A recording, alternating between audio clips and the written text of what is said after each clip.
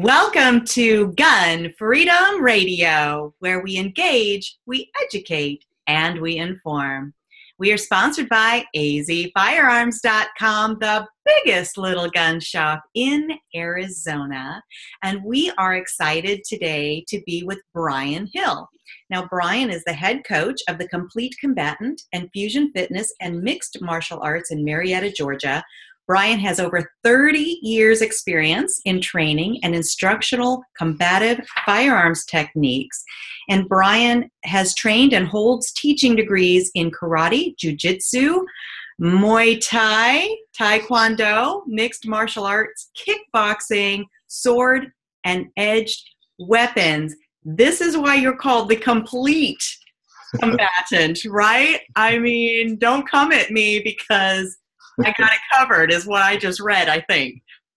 Yeah, it's a lot of time training, a lot of wasted youth, I guess. No, I love it. And, you know, well, we see the word combatant, but really it's a defensive thing, right? None of these are, you know, you're running out, you know, to use them until someone has come at you. Is that right? That's correct. That's correct. And it's not only is it defensive, it's a mindset, a lifetime of training and preparation for all events. And that's what at the Complete Combatant we really try to get people to think about is how can we make the whole package work instead of just pieces and parts here and there. That's fantastic. And so the main reason I wanted to chat with you today is because the holiday season is upon us, right? We have people who are probably getting on planes. You can see behind me. Yes, I see Santa. I know him.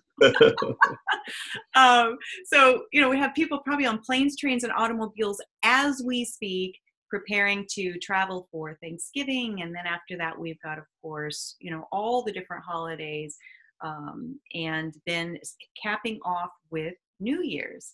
And so for all of this travel and all of these holidays and the change in weather, there's lots of different things going on. We're distracted. We are maybe shopping and traveling in places that we're not even familiar with. When we are going to travel someplace, the cab driver knows that if we're on the way to the airport, we don't have a gun, we don't have a knife, we don't have pepper spray. I just want to pick your brain for a while and talk to us about some of the things that we can do to keep ourselves safe as we are going through this season. Mm-hmm. Well, this is the season of dithering, as John Farnham would call it. And it's very hard to focus now. We have a lot on our plate. Our greatest weapon as citizens is our ability to gather information, to be aware of where we're going, to move purposefully, and to use mindfulness and intuition of what our dangers may be.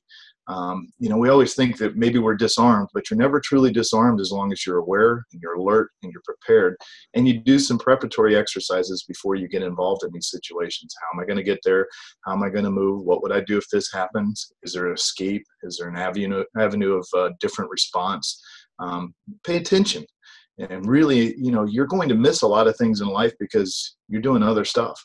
And the warrior's mindset allows you to gather information and to possibly see things that you would miss otherwise, but also to enjoy life to a greater degree because you're fully immersed and mindful in the experience of moving from one place to another and traveling and thinking about how you can do that with the best purpose. That's so important. And like, what is the greatest enemy of awareness? Oh, yeah. Guy. Right here, right? I mean, I shake a little bit when it's out of my hand. So, and if I'm like that, and I was a very late adopter to all of the, iPhone things that there are in the world, what can we do to, understand that these aren't going anywhere? They are a part of who we are. They're an extension of our hands. Our eyes are almost always focused on them. Understanding that is a reality, what can we do to also understand that if our eyes are there, they're not here, and bad guys are looking for those of us that are like, what? Where am I? Where am I going? Well, when you're changing from one space to another, you have to prioritize what's important at that point. That phone's going to be there. Your messages are going to be there. But if I'm transitioning from the house to the car, to the car, to the airport, from low security to high security, I have to kind of set priorities in my mind and realize, all right, this is a place where I need to be aware. You'll have times to catch up and do that where you can be a little more relaxed. But you just have to set a list of priorities and say, right now, it's more important that I get out of this cab without getting run over by a car and with my phone, that I know which line I need to get into at the airport, that I know where I'm going next so that I have a purposeful stride.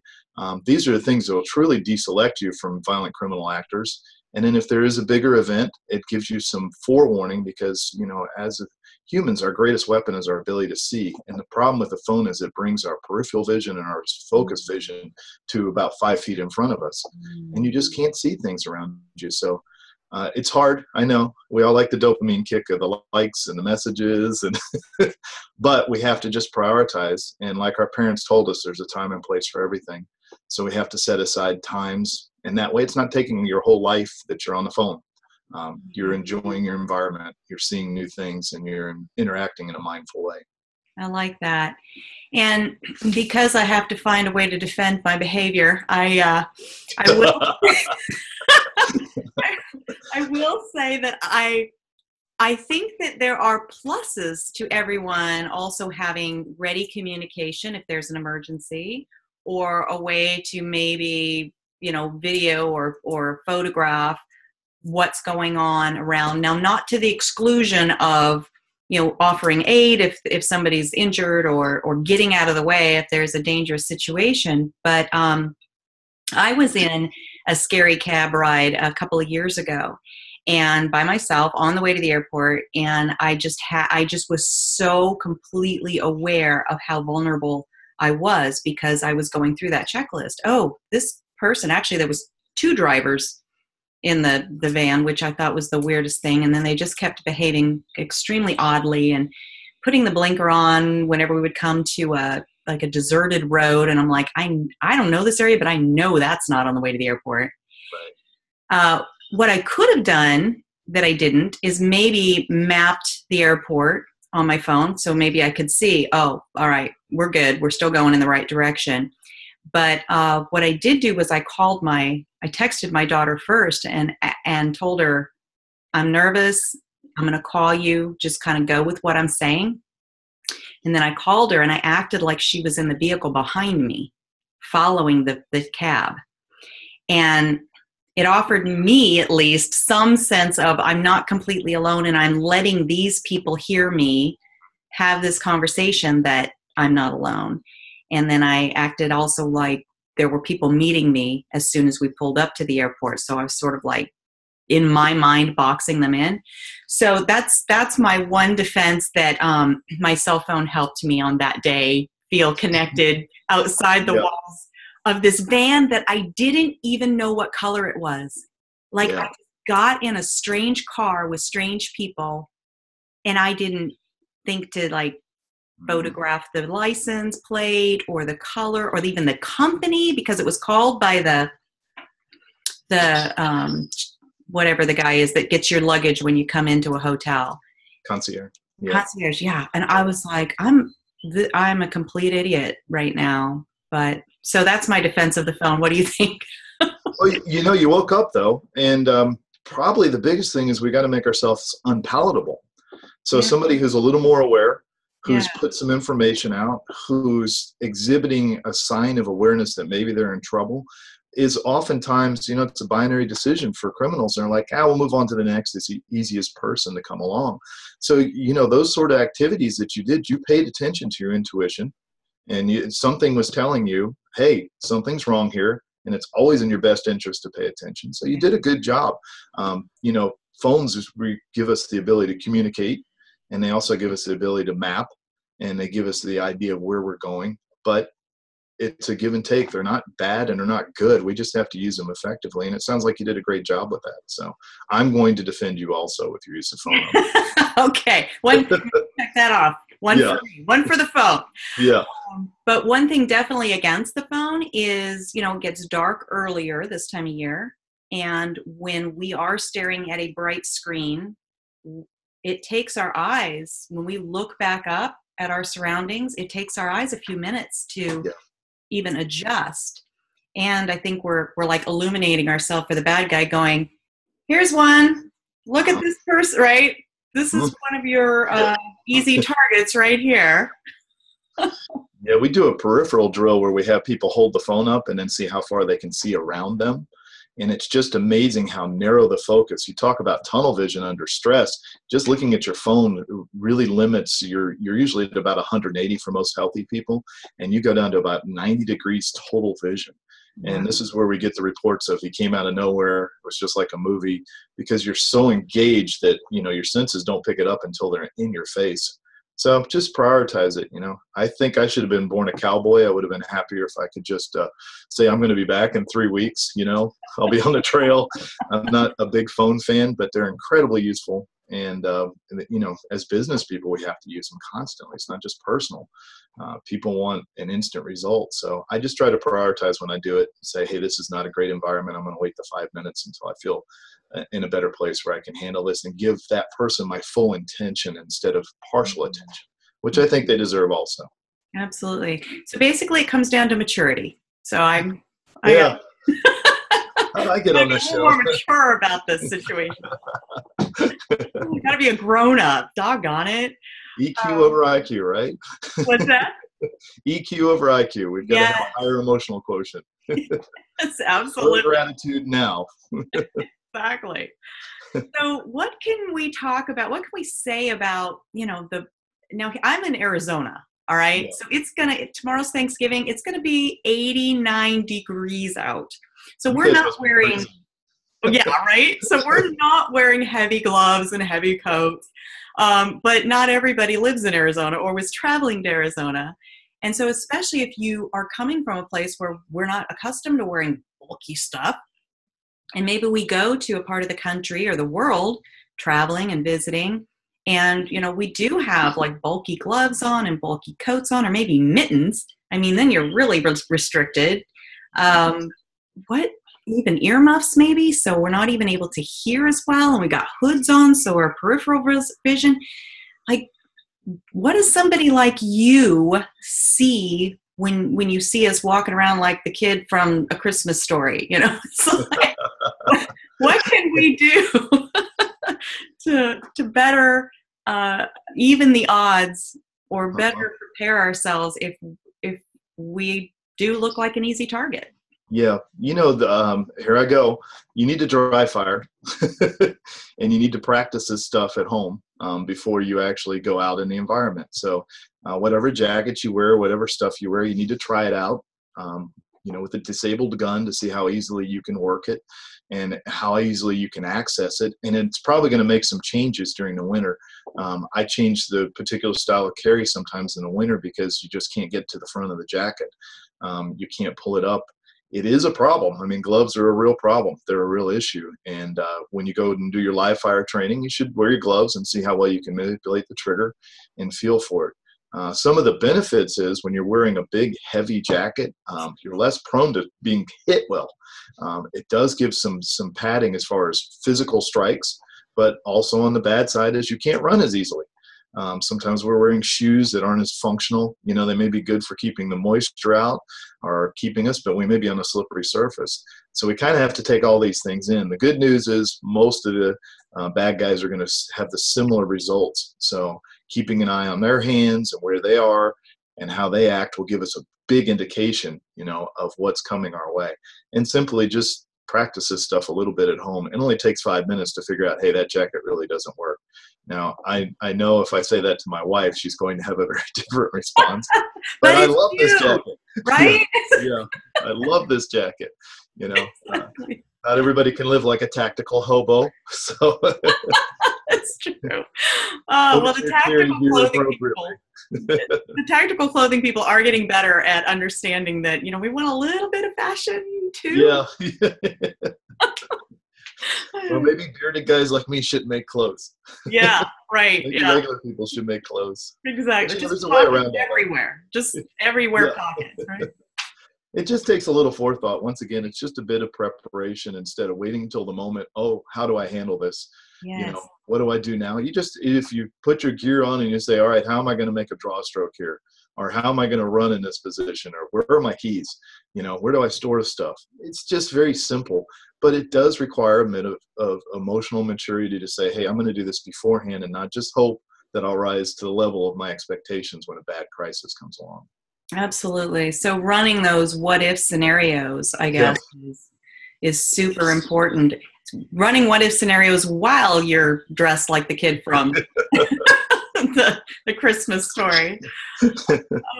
So what would you say, the average person, and guys and ladies do carry different things, but can you think of just average things that we do carry on us or would have with us if we're in an area where guns aren't allowed in a gun-free zone that we could use as, some kind of a defensive tool? Basically whatever we're going to carry in that area, if there was something serious happen, it's going to be fairly ineffective. But there are some basic things that we can do for our own personal safety. I'm a big fan of flashlights. They're very useful because they help you see things, but they're also useful for deselecting yourself as you move through dark environments. So you can do that. Most people see somebody moving with a flashlight and they think it's security or a police officer. It is incredibly blinding.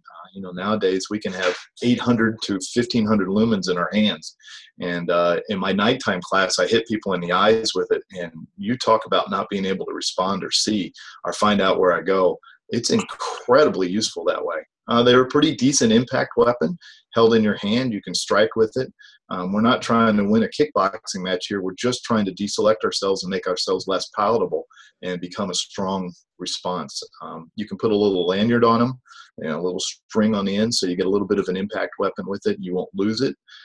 Big fan of that. I think that there's a lot of environmental tools around us. Fire extinguishers are incredibly useful at airports for making a screen or as an impact weapon. And you need to know where cover and concealment is at all times. Can I go hide behind something? Can I move to this? Our greatest defense in fighting is movement. Even if we're fighting with a pistol, we should be moving to a better position, bettering ourselves. So the same thing, if we just take the pistol out of that, nothing's really changed. We're not disarmed. We're the same people with the same ideas. We can carry stuff that we know how to use and that we practice with, and we can move, and we can hit, and we can use our verbal commands, and we can use our awareness, and really try to do that. You can put something inside of a scarf or a bandana that's kind of heavy and make a pretty decent impact weapon too. Of course, there's the tactical pins, but if you don't practice with those, they don't work very well. They tend to slide around in your hands, and the TSAs are not big fans of them if they look like the spiky weapon of death. They may take that from you. So, right. But having something that you would do and realizing your limits is really important. And back to the phone. If you have people with you and you get separated, you're going to want to have somebody to communicate. And having a group text is a great way to stay in communication while you're at the airport because it's very quick. So thinking ahead again. Yeah, absolutely. And with the phone, like if you're in a situation where you're trying to be quiet and hiding, then you're going to want to be sure that you've turned the sound alerts off on your phone. But a lot of those tools that we were just talking about, we're talking really close quarters. Yep. And that, of course, is not ideal. Ideal is you're as far away from whatever is happening as possible. But if it's impossible to get away, then at least you've given us some ideas of, oh yeah, well, look at that thing hanging on the wall, that fire extinguisher. I can use that, or a chair. You can throw a chair. Is it the ALICE program? I think I'm trying to think of that they're teaching in schools where it's basically, just be as disruptive and inconvenient of a hostage as you can possibly be, and use whatever you have available to you to throw or hit and that sort of thing. So my last question is something I know that you guys do teach there and train there. How important do you think it is to have like medical trauma kind of training, like to use a tourniquet and that sort of thing, or to carry those things with you? How important would you say that is? I would say it's the most important skill. Oh, wow. You're going to come upon in situations in your life, whether it's a car wreck or a simple accident, where medical training is going to serve you incredibly well. And one of the most dangerous things we do every day is travel in cars. And if you have some training, you can be a person that can be of great help.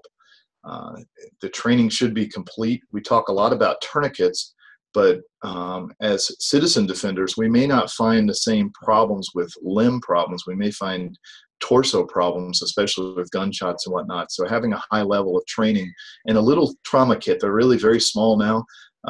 Several people make great little trauma kits with a little chest seal or some gauze that you can pack, and understanding how to stabilize somebody and to help them. And Lord forbid it's somebody you love and care about, you're going to want to know how to save their life. So the gun is a very important part of it, but being able to save a life at the time after everything happens is incredibly important. And sometimes people don't want to take it. It's not as much fun as shooting.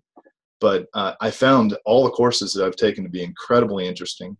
And, I live with a medical professional, so it's great to know if something happened to her, she's got some backup now.